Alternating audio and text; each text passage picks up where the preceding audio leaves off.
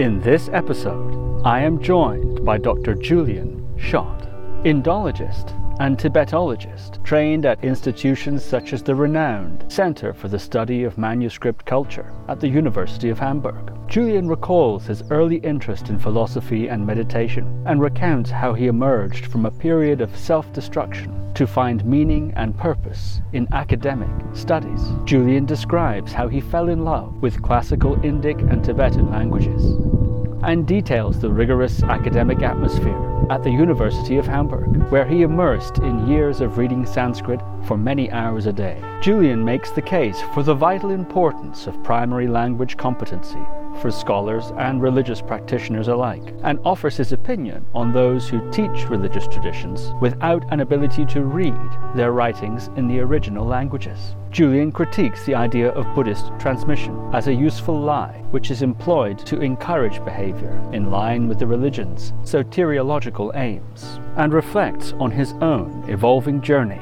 as both a scholar and practitioner. So without further ado, Dr. Julian Schott. Dr. Julian Schott, welcome to the podcast. Well, I'm very delighted to be talking with you today. We're going to talk about your life, scholarship in general, the academy in general, primary language learning, and your specific work. Actually, recently completed some very interesting work on Indra and so on. So we'll talk a bit about that too. But first of all, could you say something a bit about your background? What was the context of your upbringing, and how was it that you became interested in the sorts of things we're discussing today? Yeah, I was born in northern Germany. Very regular fellow of a very regular environment.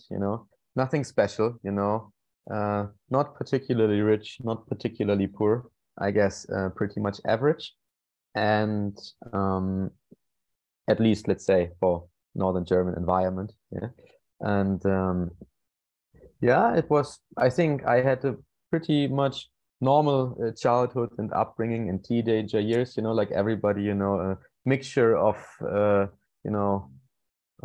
different emotions, let's say, when you grow up. Yeah. Who doesn't experience this? So, and yeah, I know at one point, basically, with regard to the interest for Buddhism, Indology, Tibetology, and all of these areas, I think it was a shared interest of me and some close friends, who like to play philosopher in the evening, like after, taking some stimulating substances or having a beer or something like that. Yeah. And we just had our, we just had our philosophy sessions, and we're interested in different religions and thinking, and, like a little bit, let's say, on the introvert nerd spectrum. And at one point, we just went to meditation centers. We checked out how it is in the Zen center, like Hamburg is a big place, so you have all kinds of lineages and directions around you, all kinds of things you can try. And so there's this small group of good friends of us who tried many things together and who always felt this inclination to Buddhism, or let's say Asian religion as a whole. Yeah. And we just pursued that path basically until today. Yeah. So just at one point that I decided to try to engage more into a hobby, until the hobby turned out to become, let's say, a life occupying interest. Yeah. Which also then made me finally to study and to pursue an academic career. Did you have a kind of religious background at all in your family? Was there a religious context there? And I'm also curious about those initial forays into the local meditation centers. What did you discover there? What was your experience as you tried Zen and different styles? So first of all, I think in my family there was not a particular sense of religion. Maybe though what you could call spirituality in some sense, possibly. So like my ma, she was always very interested, let's say, in stuff that I would consider esoteric nonsense, yeah? At least when I was growing up, yeah. But there was at least this kind of sense towards spirituality in whatever way you might call it. You know, let's say a little bit alternative medicine here or there or something like that. Yeah? And yeah, with regard to your second question, what was it that we discovered? I think we didn't even really know what we were looking for. I suppose we just had this sense that there is something to experience which we don't really know. And we were just, I guess, inspired by these life stories of historical Buddha, yeah, or this idea, you know, of people who had, you know, special faculties, you know, that there is just more, let's say, to your being than hanging around dumb in front of the PlayStation or something like this. Yeah. So we just had this sense that there is more, and I think we just tried out because of, let's say, causes and conditions, connections, people we know, without that we were really knowing what we're looking for. I think it was more like an undefined curiosity, let's say. Yeah. And what did we experience? I think these long sessions, as you may well know, they yeah, they maybe bring you a little bit somewhere else. Yeah. It's like a moment, you know, in which you're just with you, you know, like things are not good or bad, and not necessarily, you know, have you to try to prove or disprove anything, you know, like be in contact, define yourself, you know, in relation to the rest of the group, like an ordinary activity. Yeah. So that certainly gives a certain sense of relaxation and calmness, I suppose. Yeah. Especially when growing up, maybe. And were you drawn to any particular sect at that time? You know, I very much like the just sitting, you know. Just sitting was always very nice. So then always good. Yeah. And then I think it's also the simplicity, you know. I always had this inclination towards simplicity. Probably also therefore we were drawn there, you know. Simple things. Yeah. So in some respect you can say this idea that you see a certain beauty and elegance in very simple and clear forms. Mm. And we were discussing before we began that, you know, in some ways there are two streams we could discuss: your own personal, I suppose, religious or practice journey, in a sense, right? And how that unfolded, and also your academic trajectory. And I'm interested in both of those. The degree to which you want to discuss your personal religious journey is up to you, of course, but I'm very interested in it. So I'm wondering if there are any key points at this stage, right before you're beginning to attend university, Gutenberg, Pune, Hamburg, these sorts of places you trained in, either personally or academically. Are there any key points that we should mention here? Yeah, probably. I think so. You know what I could see with myself, that I was on the verge of, let's say, self-destruction, because I did not feel at one point, I'd say, a lot of meaning and sense. So you see, like what I think, what all of my friends and what we shared, is a sense of meaninglessness, that you feel, you know, towards stuff. Let's say, you know, you could say this in Tibetan terms, that let's say when you're, you know, when you think that ultimately nothing really matters, and you know, like if let's say if you have this kind of philosophical thoughts, you know, then things can feel very empty. Yeah. And I think people who feel like this, they have the tendency to be a little bit self-destructive. Yeah.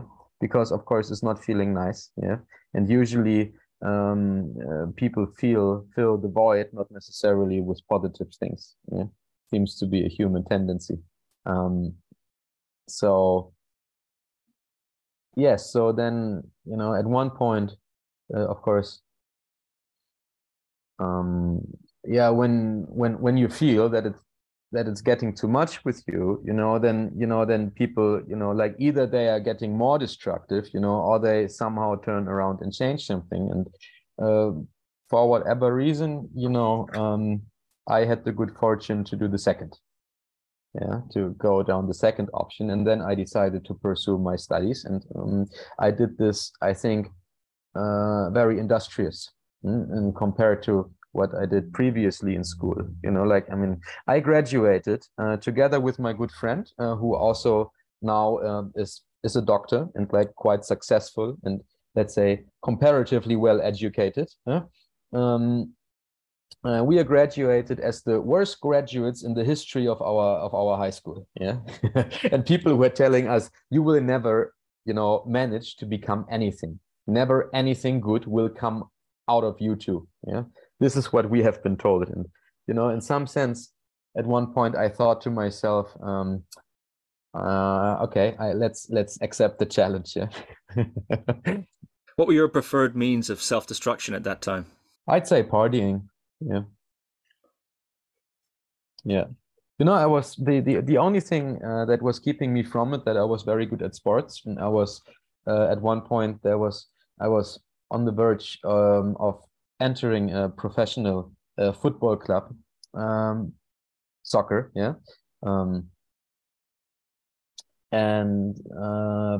But I destroyed my body fairly well with heavy injuries, already at an early age, and this then at one point even made it worse, because this one thing that was keeping me away from, let's say, destroying myself even more, was then gone, and this was quite a downward spiral, Was there a moment of turning it around, or did it happen gradually?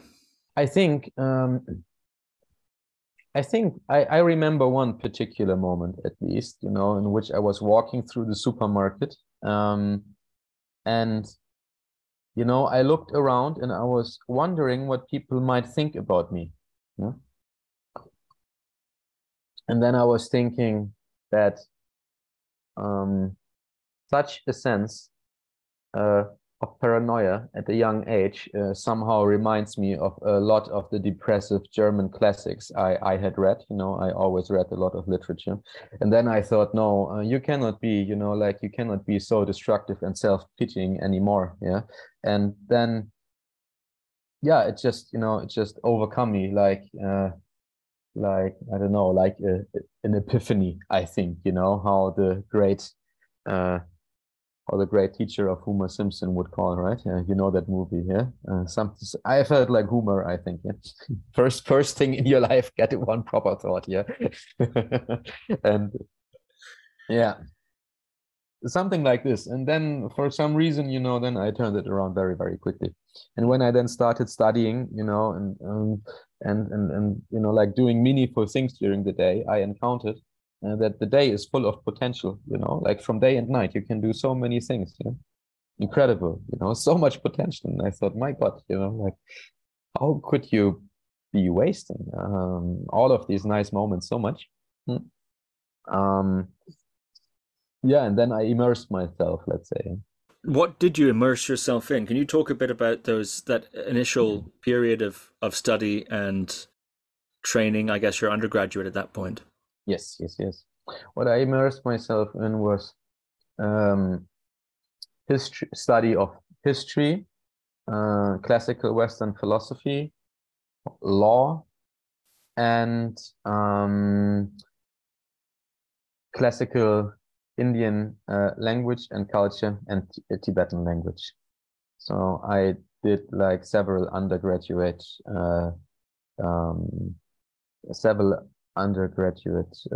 courses in all of these directions. Yeah.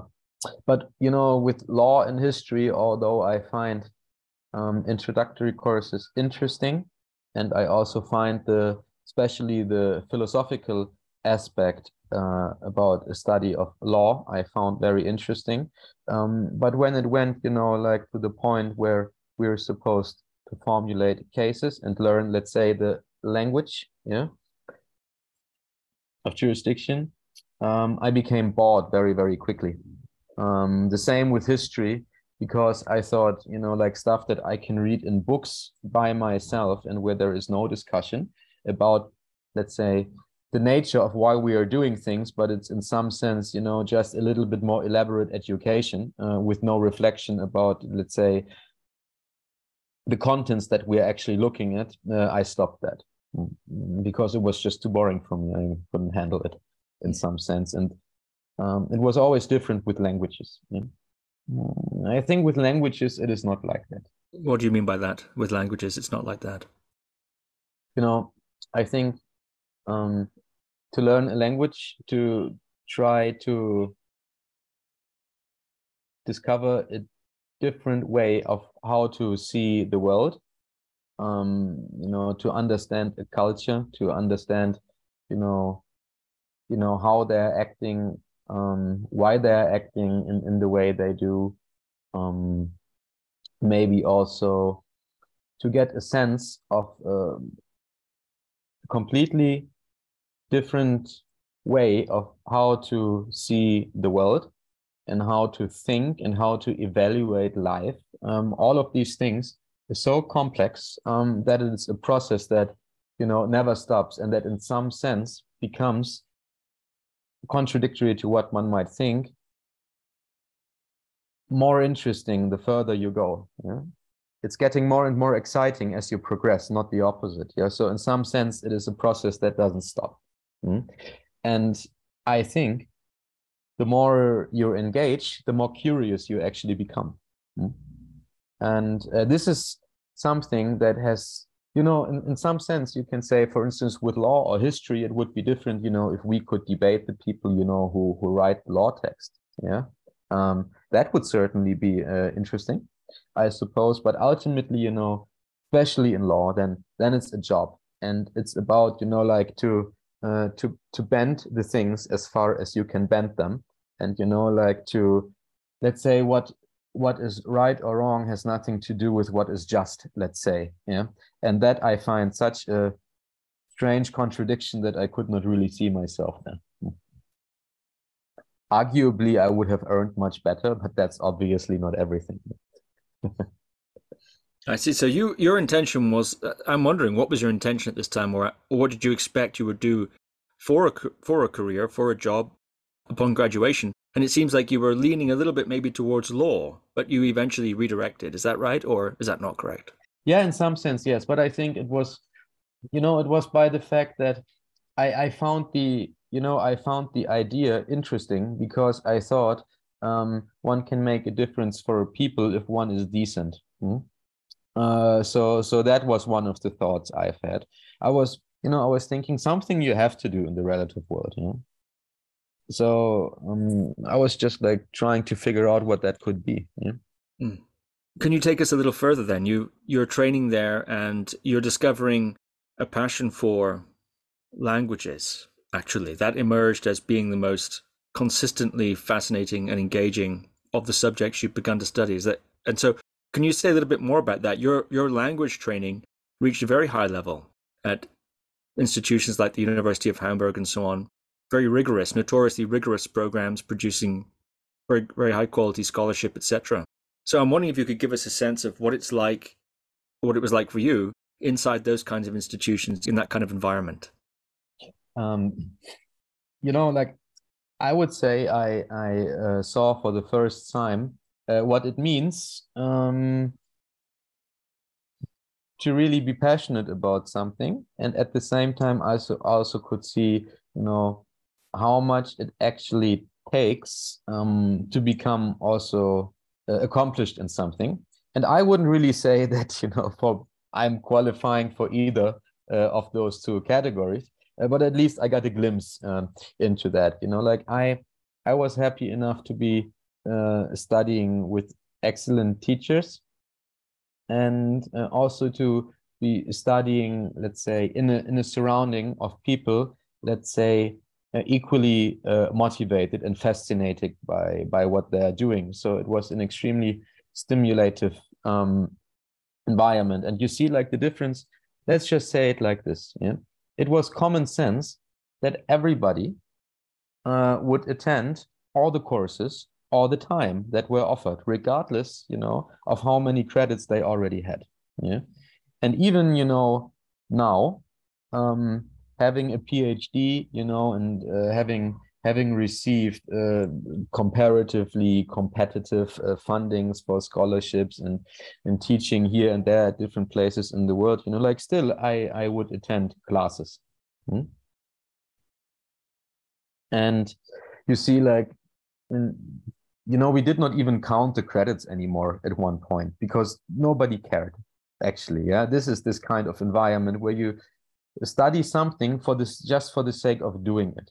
Yeah? That's it. And I remember that in my first year, there were visiting scholars coming to Hamburg to read different things with my professor, and they were coming from all places over the world, just because, like, he is a magnet for everybody who wants to read Sanskrit. Especially when it's things that have to do with Buddhism and tantric things.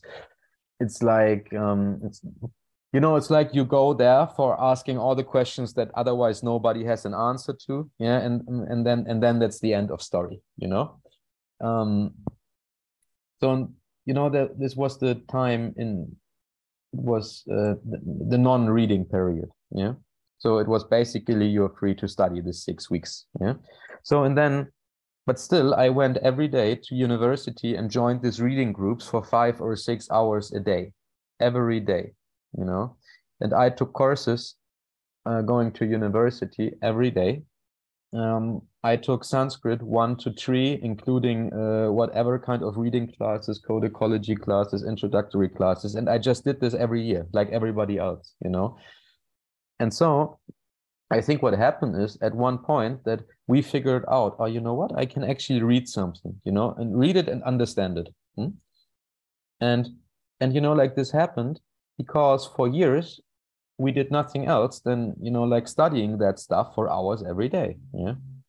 And it's the same in workshops, the only thing we do is reading, like for weeks and weeks, every day, all kinds of stuff, and, like still I'm lacking like extremely many qualifications, but probably I think that we maybe, read in one term as much as an average student during their entire career. Yeah. And that makes a difference,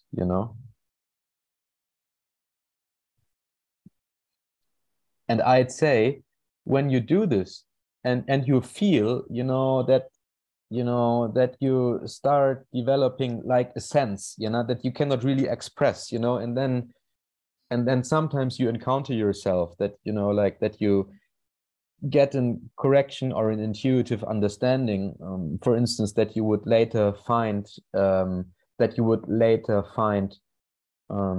let's say, validated in the sense that you see, that's actually, for instance, a reading I find somewhere in an old manuscript or something like this. And then you think, okay, slowly, very slowly, I'm trying to get a sense, and in that moment, then something happens in which, like, you develop an interest and an inclination that makes you to want more, not less. It's not like that you have the feeling I now achieved something, but it's more like that you have the feeling I have a glimpse of what it could be to really achieve it, and then that's inspiring you even more. Yeah. And the longer you're there, the more you do. Yeah. It's like, it's like in meditation or when you fall in love or whatever it may be, once you see how good something it's a little bit like a drug almost, yeah, you could say. Just one that doesn't destroy you, but that makes you nicer and calmer and maybe a little bit more useful also for others who are interested in this funny things we're interested in. Yeah? That's fascinating. And around that same time, you're also over 6 years studying Tibetan, classical Tibetan, adding that to your Sanskrit. Yeah, I did this, let's say, kind of like almost everybody who is interested in Buddhist texts, especially in tantric stuff, since we know that many things are only available in Tibetan. Of course, at one point, everybody needs to read Tibetan. And I did it like almost all of my colleagues. We just acquired this in some sense, in let's say, learning by doing. Yeah.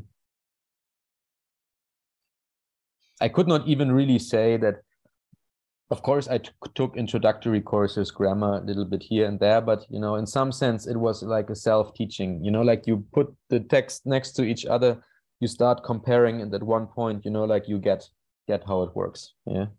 Sanskrit to Tibetan, you mean? Yes. Yeah. Mm-hmm. Yeah, that's very interesting. So I wonder if you might share some other of the methods you employed in that immersion. Or of course, there's an introductory period of grammar, etc., that one goes through. What about after that introductory level? You have however long, for some people maybe in that sort of environment it's a year or two, but for others maybe longer. And then there's a chasm between, okay, a basic idea of the grammar, of course, can read to an extent, vocabulary is somewhat there, but there's a chasm, an intermediate chasm. Did you use any particular methods you've talked about here, going from taking a translation or Tibetan Sanskrit and going between them, for example? Did you do interlinear translations in German and Sanskrit? What methods were you using, or is it just raw immersion? Difficult to say. I mean, I guess the method would be more seeing the light in the end of the tunnel. Yeah. Because, like when you, for instance, see that this intermediate period, I think is extremely long. Yeah. In the sense that you really need to train yourself quite well until you get this feeling, like this intuitive feeling that you do not really need to think about why stuff is wrong or correct. It's almost like you just know. I mean, it's in the sense that, like I think like people, how people would define intuition, maybe. Yeah, it's a sort of knowledge that is not required by reflecting on previous categories of right and wrong. Yeah, it's in some sense like an intermediate knowing, let's say. Yeah, but I think this intermediate period of studying is a little bit depressing sometimes. Yeah. Because when you see yourself that you prepare a text for hours, yeah, really like for hours, and then you go, and then somebody says, yeah, it's a cute idea, but actually, if you look at like this, and this, you really should understand, and boom, and everything makes sense, like in a split second, you think like, my God, like how should I ever become like this? Yeah. Yeah, but at one point, you find yourself, like able, let's say, to communicate, and it suddenly happens. You do not even know why. I think, and this is then when maybe this intermediate period ends, that you just gave up, on your idea of ever achieving really something, but you thought, okay, I just do as good as I can, and you relax, and then suddenly at one point, there maybe comes a flow. Yeah. Yeah, so in some sense, when you accept that you will never be accomplished, then it's easier. Huh? That's something I'd like to ask you a bit about in this field of Indology or Buddhist studies, is this role of primary language skill. We were talking earlier about A.E. Housman and people of that generation, these tremendously gifted and skilled philologists, and the tremendous level of that generation, their ability to enter into these sorts of languages and really master them. It was a sort of prerequisite in a sense for scholarship. Now the standard seems somewhat different. So I'm wondering if you might talk about that. How do you see the role of primary language skill, competency, or maybe even mastery in this field? How do you think it's changed? What are your thoughts on that? So very shortly, each of these points, I think. Probably, you could talk on each of these points a very long time. But I think that especially, let's say in Buddhist studies, or not only in Buddhist studies, but everything that previously was called Orientalism, that since the role of the book and of language and writing and mastery of that was always considered to be very, very important by all of these traditions. I think that therefore they have developed, very sophisticated languages, particularly Sanskrit, of course. Yeah. And, and naturally, it would then require, in order to fully grasp all of that you read an incredible amount of literature. Yeah. So, like a culture that is famed for literature and for which the book and literary study has an extremely high status, it would then is naturally of case, of course, that they produce an enormous amount of stuff. Yeah. So I think by no means was Indian Indian culture mainly one that's oral. It's probably one of these myths that people often say, that we have oral cultures, which is nonsense, of course, if you see that there is hardly any culture who produced such a vast, array of writing in all disciplines, mathematics, astrology, sciences, yeah. It's of course great, but even more than this, of course, some of the most astonishing poems probably that the world would ever see, yeah, that functions not only on the level of, let's say, content, but that that provides you an incredible amount of meter, that has its beauty just from sound, yeah, and like from the elegancy of puns and plays that you have, which is just astonishing. It's just astonishing, and it's even more astonishing that people are able to come up with such stuff. Yeah. And so when it is like this, then of course you wonder like how to really understand people's minds, which is what we want to do if we want to read the text that they produced, without having even a shred of the knowledge that those people have had. So I think that people in the past, earlier scholars who were trained in classical Greek and Latin or Hebrew and other languages, yeah, early on, yeah, really early on. I mean, when we talk about aristocratic societies, and I think that they had a sense, for what it takes to understand a different culture through language, because they were trained in doing that, and also in seeing the levels of accomplishment in terms of language that other cultures achieved. And yeah, therefore it was natural that language study would be the primary focus of everybody's education when you want to learn about a foreign culture or religion or whatever it may be. So that would be the part about history.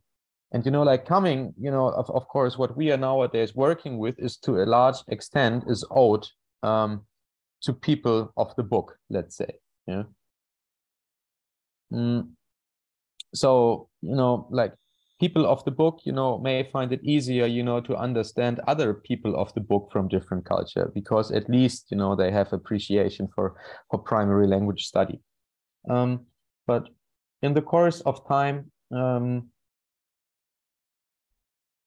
this seemed to have faded for a number of reasons, some of them political, some of them economical.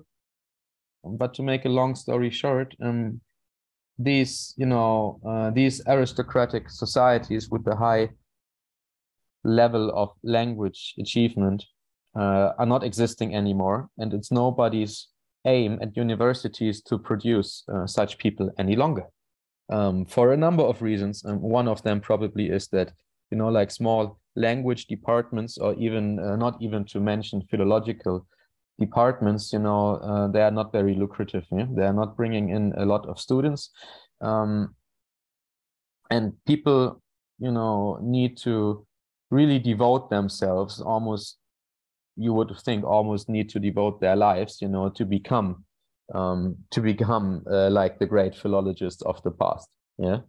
So and all of these things, let's say there is a very bad mundane reward for doing this, for both the institutions and the individuals, in most cases. So it seems that in our times, such achievements are not valued for their, let's say, for their potential contribution towards knowledge, which is valued as a thing that is, in some sense, self-evidently achievable or should be achieved.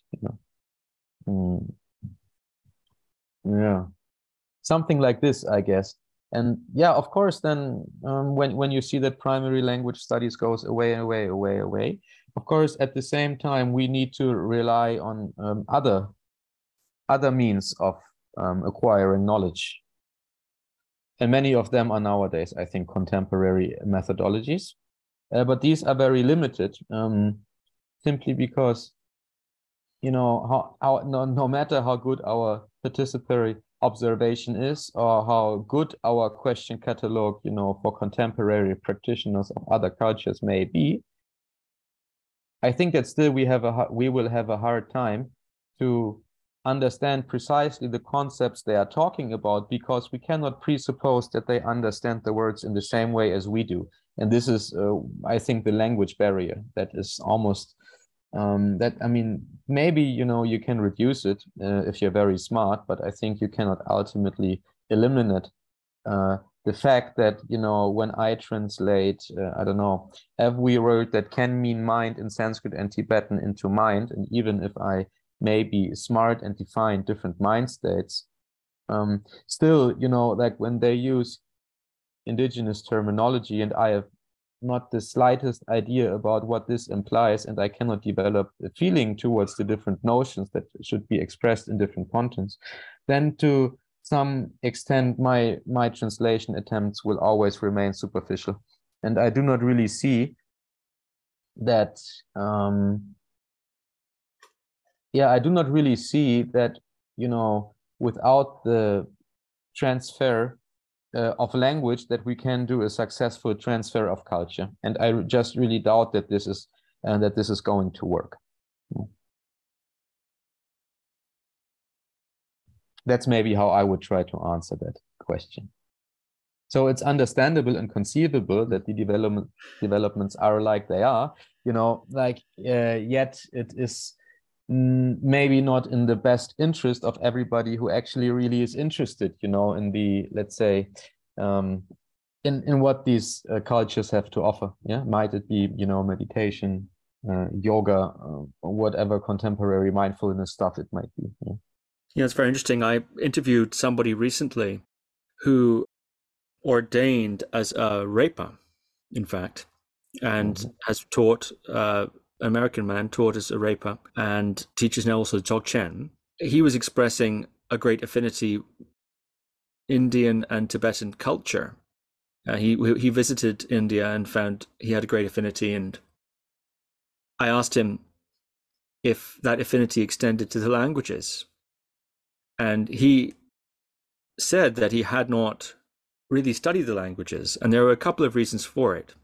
One of them was that his teachers had recommended he not do that. In fact, he quotes Rinpoche as saying, "You already know how to suffer in English. Why do you want to learn how to suffer in Tibetan?" Yeah. And one does sometimes hear that.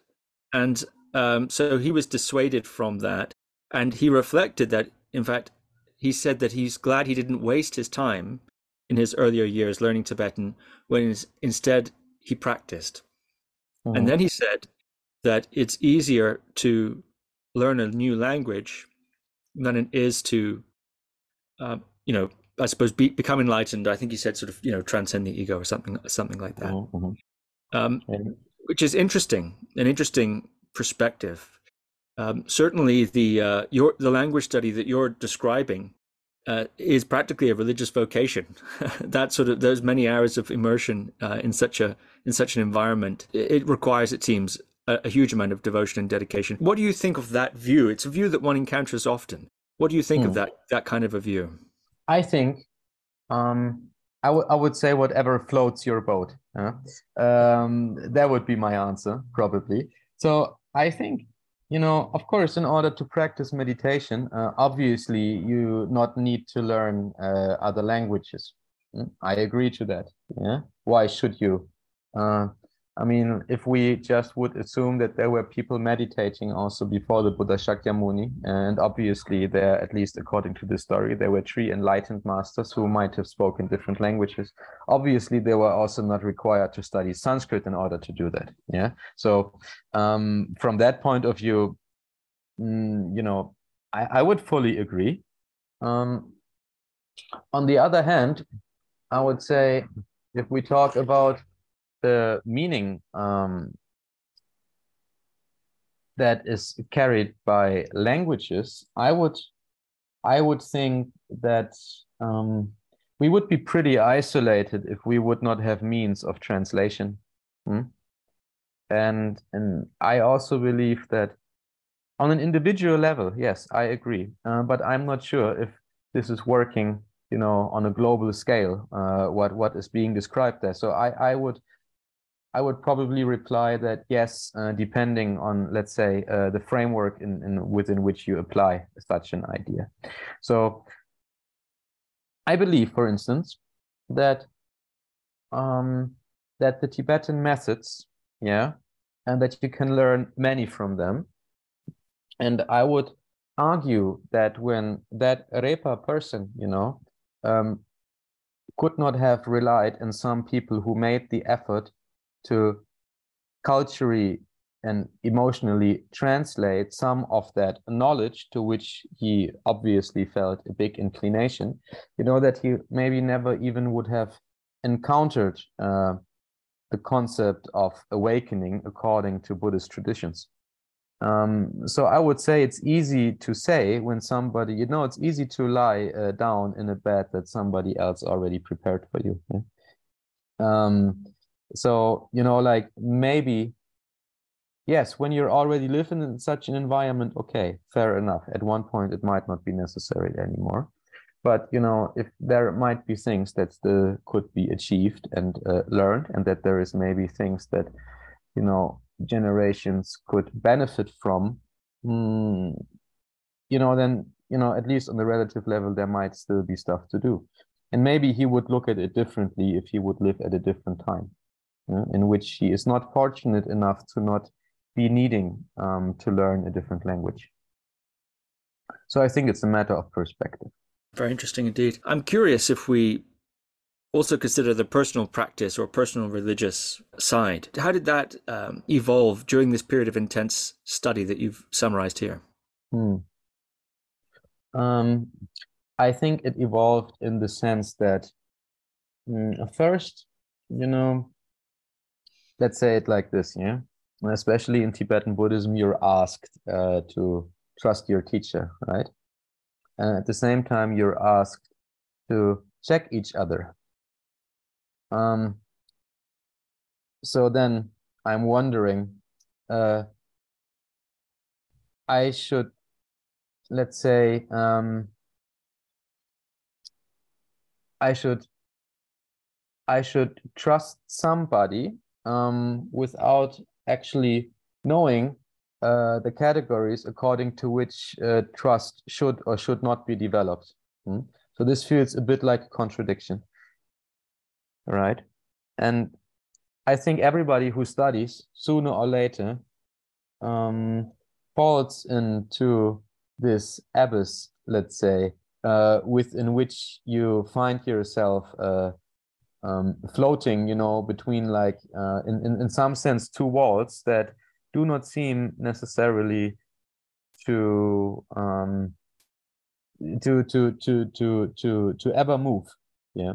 So either either, let's say, you're the negativistic debating non-trust type, yeah, the intellectual, or you're the positivistic, mystical, somewhat devoted, but unfortunately very naive type. Yeah? And I do think that the combination of practice and study is supposed to, tear down such, like stupid living in extremes. But I think it needs time, because ultimately I have the feeling that, at least if you look at the practice of Buddhism and how it evolved, around the world, how it adapted and how it changed and how difficult it is to reconstruct these processes and to even figure out what somebody really wrote, what somebody really said, and how it really should be interpreted. And that there is a lot of unknowns, and that with increasing knowledge you figure out that these unknowns, they increase rather than decrease, until I think you see yourself at the point that you just reject or adopt, like Langdor, this famous concept in Tibetan, what you can agree to and what seems to work for you as an individual without the need to make a universal concept about it, which I think qualifies people who have a lack of trust in the true sense. If you would have trust in what you're doing and that it's of your benefit, I would think that it's not necessarily important for you that everybody else feels the same, right? But this seems to be a natural tendency, and I think this comes from the fact that we often are trained, in some sense, to believe that there is, or at least should be, something we can ultimately rely on, something that's truly objective, something that's truly working. But unfortunately, we'll never find such a thing. And also not, let's say, in the scholarly sphere. We will find that neither. So I think it's a very liberating process. That's how I would describe it, because you're liberated from believing what other people tell you on account of things they actually do not really know or have not investigated. It's like you stop following hearsay and you start trusting what you experience and see yourself. And at the same time, it's not everybody's truth, it's your truth, and it's okay that it is like that. So in some sense, you can let go of this overachieving attitude, to always need to find something that's ultimately proof for something, that's ultimately reliable for everybody, the big truth, that is somewhere out there. At least this is how I feel about it. I can imagine that creates some complications when interfacing with institutional religion, at least. Yes, I think it does. Some people appreciate let's say that sense of critical thought, and others don't, which is also kind of natural. I think it's also maybe more like a spectrum, in that sense that some people they seem to do better in more, let's say, with more rules, and other people they seem to do better with no rules, and there seem to be people who do better in a very progressive environment because it seems to suit, let's say, their psychological structure more, more than others.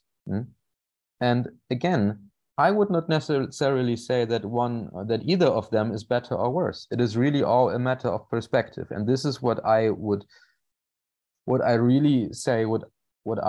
learned from my scholarly discourse looking at Buddhism. And looking, at statements that are being made about the religion, trying to check these, can I actually find that, in the text? Can I really see this? Do I trust this? And when I see that there is, let's say, I think more things are actually interpretations rather than observations, And when I see that one interpretation might not necessarily agree to it, although it's certainly a way to interpret your observation, but I might come to a different conclusion, then I would say at that point, well, that's all right that you do it like this, but it's also all right if I do it differently. And I think it is good to develop the freedom that in some sense might not sound correct, but nevertheless, I would say it. I mean, in some sense, you can make your own dharma. And I think this is actually what people have done pretty much from the beginning, only that it's often not observed. It seems that there is the imperative to follow some particular tradition. Yeah. But for me, it's not at all self-evident that why should you follow something that claims to be original, although I can very easily show that they are by no means original in the sense that they are authentic just because they were there from the very beginning, which is not the case. None of the Tibetan traditions were there from the beginning. They were formed and they base themselves on different assumptions. Many of them, of course, founded in Indian religion, but more of them have nothing to do with that, at least not in terms of their origin. And, then I do not really see any point, of why a Westerner should not be able to claim the same authority for themselves, which is nothing else than I take responsibility for what I'm doing, and I'm doing it according to the way, that works for me. So that's how I would see it. And again, it doesn't mean that I'm not respecting what other people are doing. It's not necessarily that I agree to everything that they are doing according to the aim that I have. Yeah. I'm wondering if you might give an example or two of an assumption or something that's said about Buddhism, for example, that upon closer inspection, you first believed or first assumed was correct. At closer inspection, you came to a different view. Yes. Let's say, for instance, that what about the idea of transmission? I think that's a very good one. Yeah. So I think transmission is one of the arguments that are laid down very, very quickly when it's about, why should something be done in way A and not done in way B? Because it is transmitted like that. And usually the claim is it goes back to Buddha, yeah, to the authentic source. I mean, that's, in some sense, the self-understanding and at the same time verification for every practices that is being done throughout Tibetan Buddhism.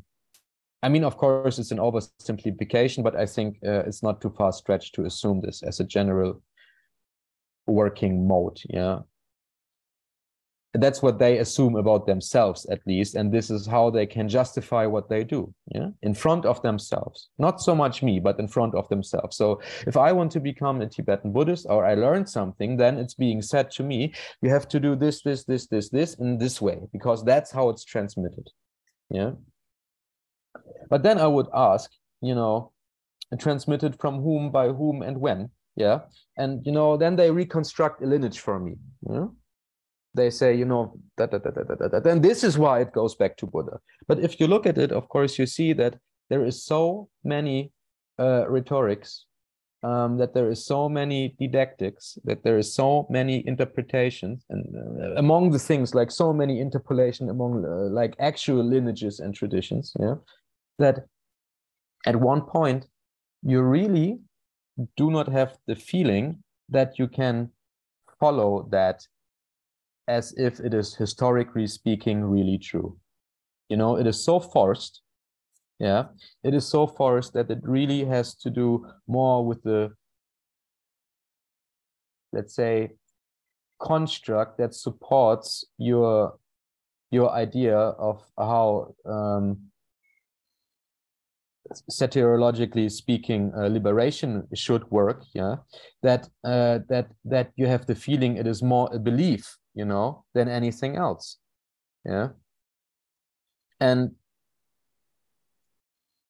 I think usually we are being taught that, at least in contemporary modern ways, that Buddhism is a science. It's the science of how the mind works. And this has nothing to do with belief, not at all, And if it's the science of how mind works and somebody figures out an effective method, that turns, into, that is maybe then being transmitted because it's effectively, but it may not have started with the Buddha, or maybe not even with somebody who called him or herself a Buddhist, I would not see how that in any way would be in contradiction with what Buddhism aspires to be. So therefore, I think that, the argument of transmission is actually not a very good one if you think clearly about it. And again, that does not mean that it's not good to rely on something that has been practiced and trained a lot, and according to the transmission of which people can give you very profound and thorough instructions that might help you. Nothing like this, nothing against that. But I just think that the self-justification that is being used is not necessarily one that can withstand a critical analysis. So therefore, I think you could also say, if you're truly progressive, you drop all of these ideas altogether, because they actually do not serve any other purpose than calming you, that you have trust in what you do. And therefore, it's a didactical tool. Nothing more, nothing less. And again, it's nothing wrong about it. But of course, the claim why it is there is in some sense a lie. It's a clever lie, yeah? Why? Because it makes people to trust in something so that they would do something useful. So it's and I would say, if you do not want to call it a useful lie, because it sounds very harsh, you could at least say, it's a very dynamic worldview, yeah? And I think there is a lot of very dynamic views in Buddhism, because what they ultimately want to achieve is, to justify why they do, so that people would trust it, and then practice accordingly to what some people think should be done. And half of the stuff is, of course, political. I don't know, does this serve as an example that makes sense? Yes, and presumably the means of critical analysis that you're referring to would be historical investigation and also textual investigation, yes, using primary language skills and primary sources and so on. Of course. Yes, sure. And I mean, you see that, there's lots of debate, of course, within the tradition itself. I mean, it's by no means the case that there is any form of conformative view, not even about, let's say, the fundamentals, yeah, among the schools. And then when somebody says, then you encounter that there is two completely, opposite views, and both of them claim they are original because they have a proper transmission line. Well, what should you do with such an argument? Yeah, obviously it does not work. So then you ask yourself, so why are you saying this? So obviously because it means something else. Yeah? If you translate it, let's say, according to whatever, let's say, psychological, sociological, anthropological, whatever kinds of categories you want to come up with, about which, frankly, I don't care at all, because I think it doesn't matter how you call something. But when you see, that something is being said and something else is being meant, then obviously, we have a little discrepancy between should I take things literal or not. Yeah. And for instance, to achieve a certain sense of sensibility towards these matters, which you investigate all the time, helps you to distinguish, let's say, something essential from something maybe, let's say, let's just say less essential. Yeah. So part of what you're saying is that historical claim is being made that's not historically verifiable to communicate or achieve an aim. Yeah. Well, that's, yes, very interesting. Let me ask this then. Another way that one hears transmission spoken about is the thing that's being transmitted is not only the set of rituals and techniques and perhaps intellectual frameworks, philosophies, worldviews, and so on. It's also some kind of realization, okay, some sort of special source, yeah, or special juice that goes from container to container. Now, of course, that doesn't address your query about why are historical claims being made and not meant historically. Well, what do you think of that side of things? Well, the point isn't so much what, which hand you hold the bell in, or whatever the case may be, or which order the syllables of the mantra are in. Maybe we can, if we retreat from that, well, it's essentially there's some sort of special transmission of enlightenment that's coming through. So I know enlightenment because my teacher transmitted that. That's a little bit like in Zen, isn't it, in a way? That's kind of the idea of the Inca transmission in certain interpretations of that in Zen. Of course, sometimes, yes, it's an institutional process too, but there's a sense in certain Zen lineages in which naming someone a Dharma successor, for example, is saying this person gets it. They get the point of it. Yeah, They get the that's enlightenment true. bit. So what about that dimension of transmission? What do you feel about that? I feel it's primarily something that's esoteric. I mean, esoteric, I mean, not in the sense of occult, yeah, not in that sense, but esoteric in the sense of opposed to exoteric. Let's say, I mean, what I mean there with esoteric is particularly tantric. So, and I think that this is precisely something, let's say, that is a very, I would call that probably mystical approach towards negativistic intellectual approach. But obviously, there were people that, without these ideas of empowerment, I don't know, Adhisthana or Abhisheka and or Wangkur in Tibetan, that without that these concepts ever existed until a certain period, or at least not in the context of awakening, that also without them, there seems to have been consensus on the fact that Buddhahood is achievable. So I would again argue that might be one way. And of course, then rhetoric goes that, let's say the successors, they seem to, they do not only want to seem to success their predecessors, but they also seem to want to, I don't know how to formulate that in a coherent way. It seems to me that it's not enough, to just be in somebody's tradition, but you also want to, achieve more than your predecessors. It's in the sense, I want to become better than my own master. And there seems to be, a lot of ideas that when somebody discovers something that they feel, very strongly about, that they also would like to promote that. Because they think their ideas are better than other people's ideas that were before them. They, let's say, they have progressed on the path, they have performed, there happens evolution, and in some sense, Tantric Buddhism is the last stage of evolution of Buddhism in India. So it was considered to be the most advanced form of Buddhism. But I think that in the rhetoric, at least, nobody would have claimed that within, let's say, the Mahayana, non-tantric Mahayana Buddhism, people cannot gain awakening. But there does not seem to be this idea of that there is something, that there is some spark transmitted without which you cannot manage, and it would evidently be in direct contrast to the Buddha's awakening.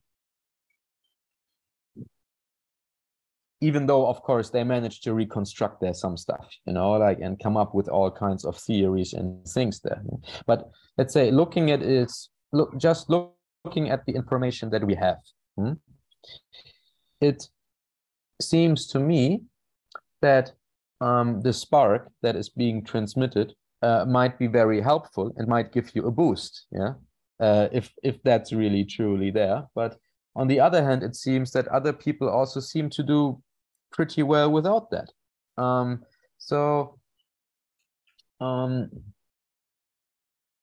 the thing that I'm wondering about is, why can both groups just not let the others be? What is the problem? If somebody says, there is something that I got some energy, something subtle, I said, like maybe you're more this Jedi type of guy. That's fine. I'm not. I do not really know actually what the issue is personally. I do not, and this is again goes into the same direction, that somebody says, but this is being said, so how do you harmonize it with all the rest? Why does everything always have to be in bloody harmony? Is that not enough? That there is more than one way. The one that suits you, fair enough, no problem, man. Then just do this. like, be my guest, man. You have all my blessing for whatever that's worth, to like to pursue the goals in the way that are fine for you. Yeah. And honestly, for me personally, this is, I think, one of the things that I would describe as liberating in textual studies. Yeah. I just don't care, about how many ways there are and how many ways are there constructed. Yeah. I don't care, because probably this is too many, this is too many to count, and there is too much conflicts to be harmonized there. And I think, it's really an endeavor that, gets you totally worked up. And in the end, it doesn't help anybody really. Yeah. Only, like, you will disappoint people, And I would not see, any meaning in that when there is just a bunch of guys, who are all in some sense Dharma brothers and Dharma sisters, or Vajra brothers and Vajra sisters, or call it however you want. Yeah. So is that not enough? I don't know what you say. Isn't it enough, when you find something that works for you? Why does there need to be, why does it need to work for everybody else? I mean, is it just like your fear that ultimately what you do doesn't really work? So you need like some sort of, you need to belong to a group to feel better about what you're doing. Is that why? Huh? And is that a good basis? I mean, honestly, I'm not, I don't know, but at least for me, it doesn't feel like it. I mean, how would you feel about it? Well, okay.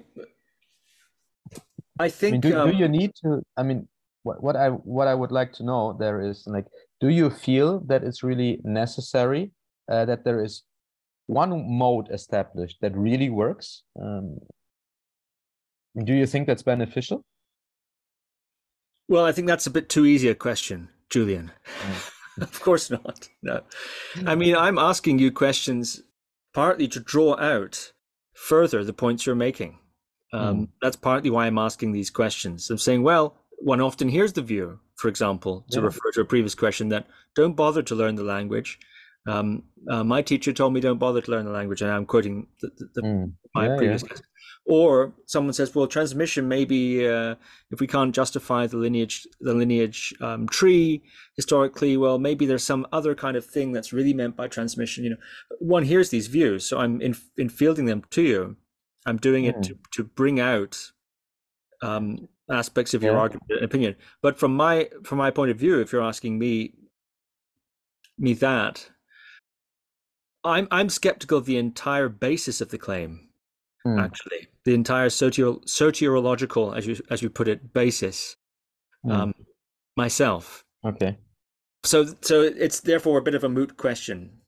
Yeah, but I think part of the attraction of say transmission, or this idea of transmission, and you've brought out so many aspects that are attached to that idea, is a lack of confidence in oneself, a lack of expectation of the possibility of should we say, religious success, becoming enlightened, or whatever the case may be. And one can understand, I think, the reasons for that. There are many reasons why that may be the case. But I think there also is a sense of, well, gosh, I have no way of knowing what I'm doing. I'm not going to be able to get anywhere with it, really. So I'd better align myself within a sort of tradition of experts who are enlightened, or at least knew a guy who was enlightened at some point, so that I'm at least sort of trending in the right direction, broadly speaking. I think that's another reason that there's an and I think that's also suggested too. This idea of make your own dharma, which you pointed out, is that's criticized greatly, isn't it, for those sorts of reasons? Well, who knows what you're going to come up with? But you know what I find so funny, precisely in this, that people did it all the time, and whole traditions are based on I make my own dharma, but because they were awakened, it was okay. Right. Yeah, but did you know them? How do you know? How do you verify any of that stuff? That's in some sense, the dog chasing its tail, 24/7. And this is precisely what I don't buy.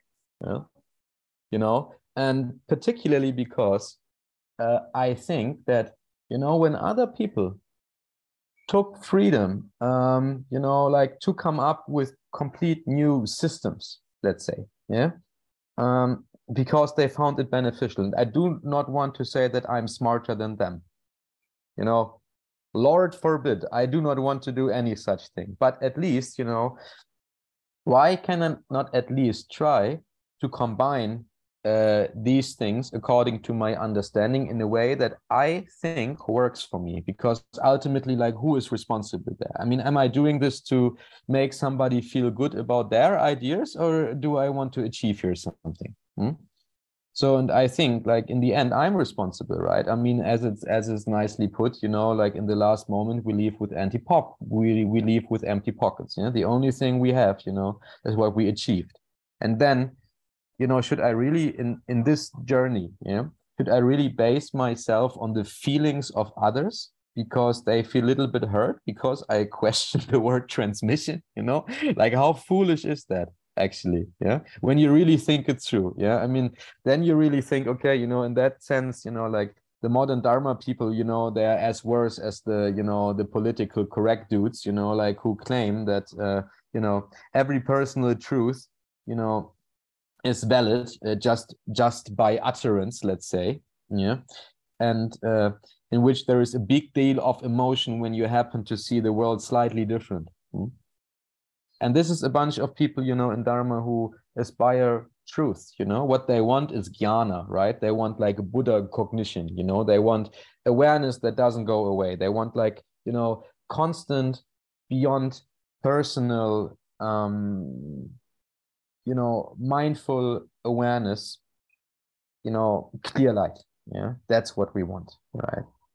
Has nothing to do with Julian or Steve, or call them whatever, and yet, so important, that lineage and tradition and sayings are kept, that it's said like this and not like this, that you turn your right side, not the left side, that you do not stretch the feet to the front, but to the back. I mean, in some sense, you would say, like, who cares, honestly? Like, who gives a crap about all of that? I mean, I do it, if it makes people feel good. If I go to their home, fair enough. Their home, their roots, I don't mind that. Nothing. But I sometimes think that people forget, and they would not forget if they look a little bit more of history, that Buddha, he was a great deconstructivist. Like, he brought up a system that is not meant to prevail, but is, that ultimately, will also be left behind. Like, in the moment of awakening, nobody cares about Buddhism anymore, right? It's a concept, that should help you to. I mean, it's a concept that is meant to, to transcend itself. That's, I think, why people call the means skillful.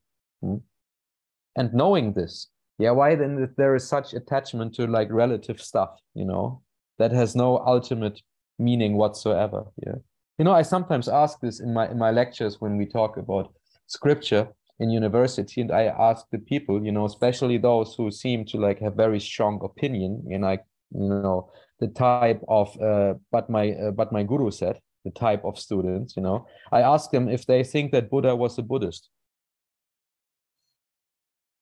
It's not so easy to answer, actually, but when you think it through, of course, everybody comes to the conclusion probably not. So then you can say, like, what does Buddhism mean? What is it for? So in the end, it's a bunch of concepts. No more, no less. Some are more useful, some are less useful, right? And obviously, when there is 84,000, like the tradition itself claims, teachings that are meant for the various combinations of the main disturbances among the characteristics of the people, then why should everybody agree on what is the best way of solving that? This, again, like a big, there seems to be a big contradiction that is hiding there, like, very deep, in this, in the idea of the diversity. So there is an argument of diversity, but everybody has a big problem with diversity. What should I do with that? And all of these contradictions I find in some sense very funny, just because it shows you, that by changing language and culture and, changing dresses against robes, like none of your problems ever will be solved. Concepts remain concepts, it doesn't matter how you call them. Huh? That's at least what I think. This is what I really think. And this is the outcome of my textual studies, of having read like a tiny fraction, of what is there, which is probably a lot more than most of the other people looked at so far, I suppose, who claim to precisely know what Buddhism is. That's then, of course, I'm thinking like you do not need to do this to yourself, It can be much easier, and let go of this, I mean, what is it, I think that these yogins, and I think there is a reason for the fact, that that somebody who possesses yoga, that yoga by also means union, as you know, it means practice, but it also means union, like to yoke, we even have this word, right? And I think it is, I think that I do not actually know the classical definition of yogin, and probably my teacher would know, like shoot like several, passages here and there in this tantra and that commentary whatsoever. But I think it's evident that there is, certainly, a union of the two truths should there be for somebody who is always, fresh and new in every moment. And certainly those people by definition are progressive. So I think somebody who is by definition progressive is not a conservative traditionalist, which does not mean that you do not have appreciation for everybody that walked the same path before you. That is not the same. So, and then I think, like if you want to be a Nakma, or even more than that, if you are a Nakpa and you want to become a Repa or whatever, you want to be like true yogin, then maybe it's good to let go of like too many ideas, particularly when you cannot even find any verification for them in the first place. When they do not really serve, something that does not serve more than a relative purpose, should not become an absolute standard in my thinking. So fascinating what you're saying. Thank you. Incendiary. Controversial, I think, to some, certainly.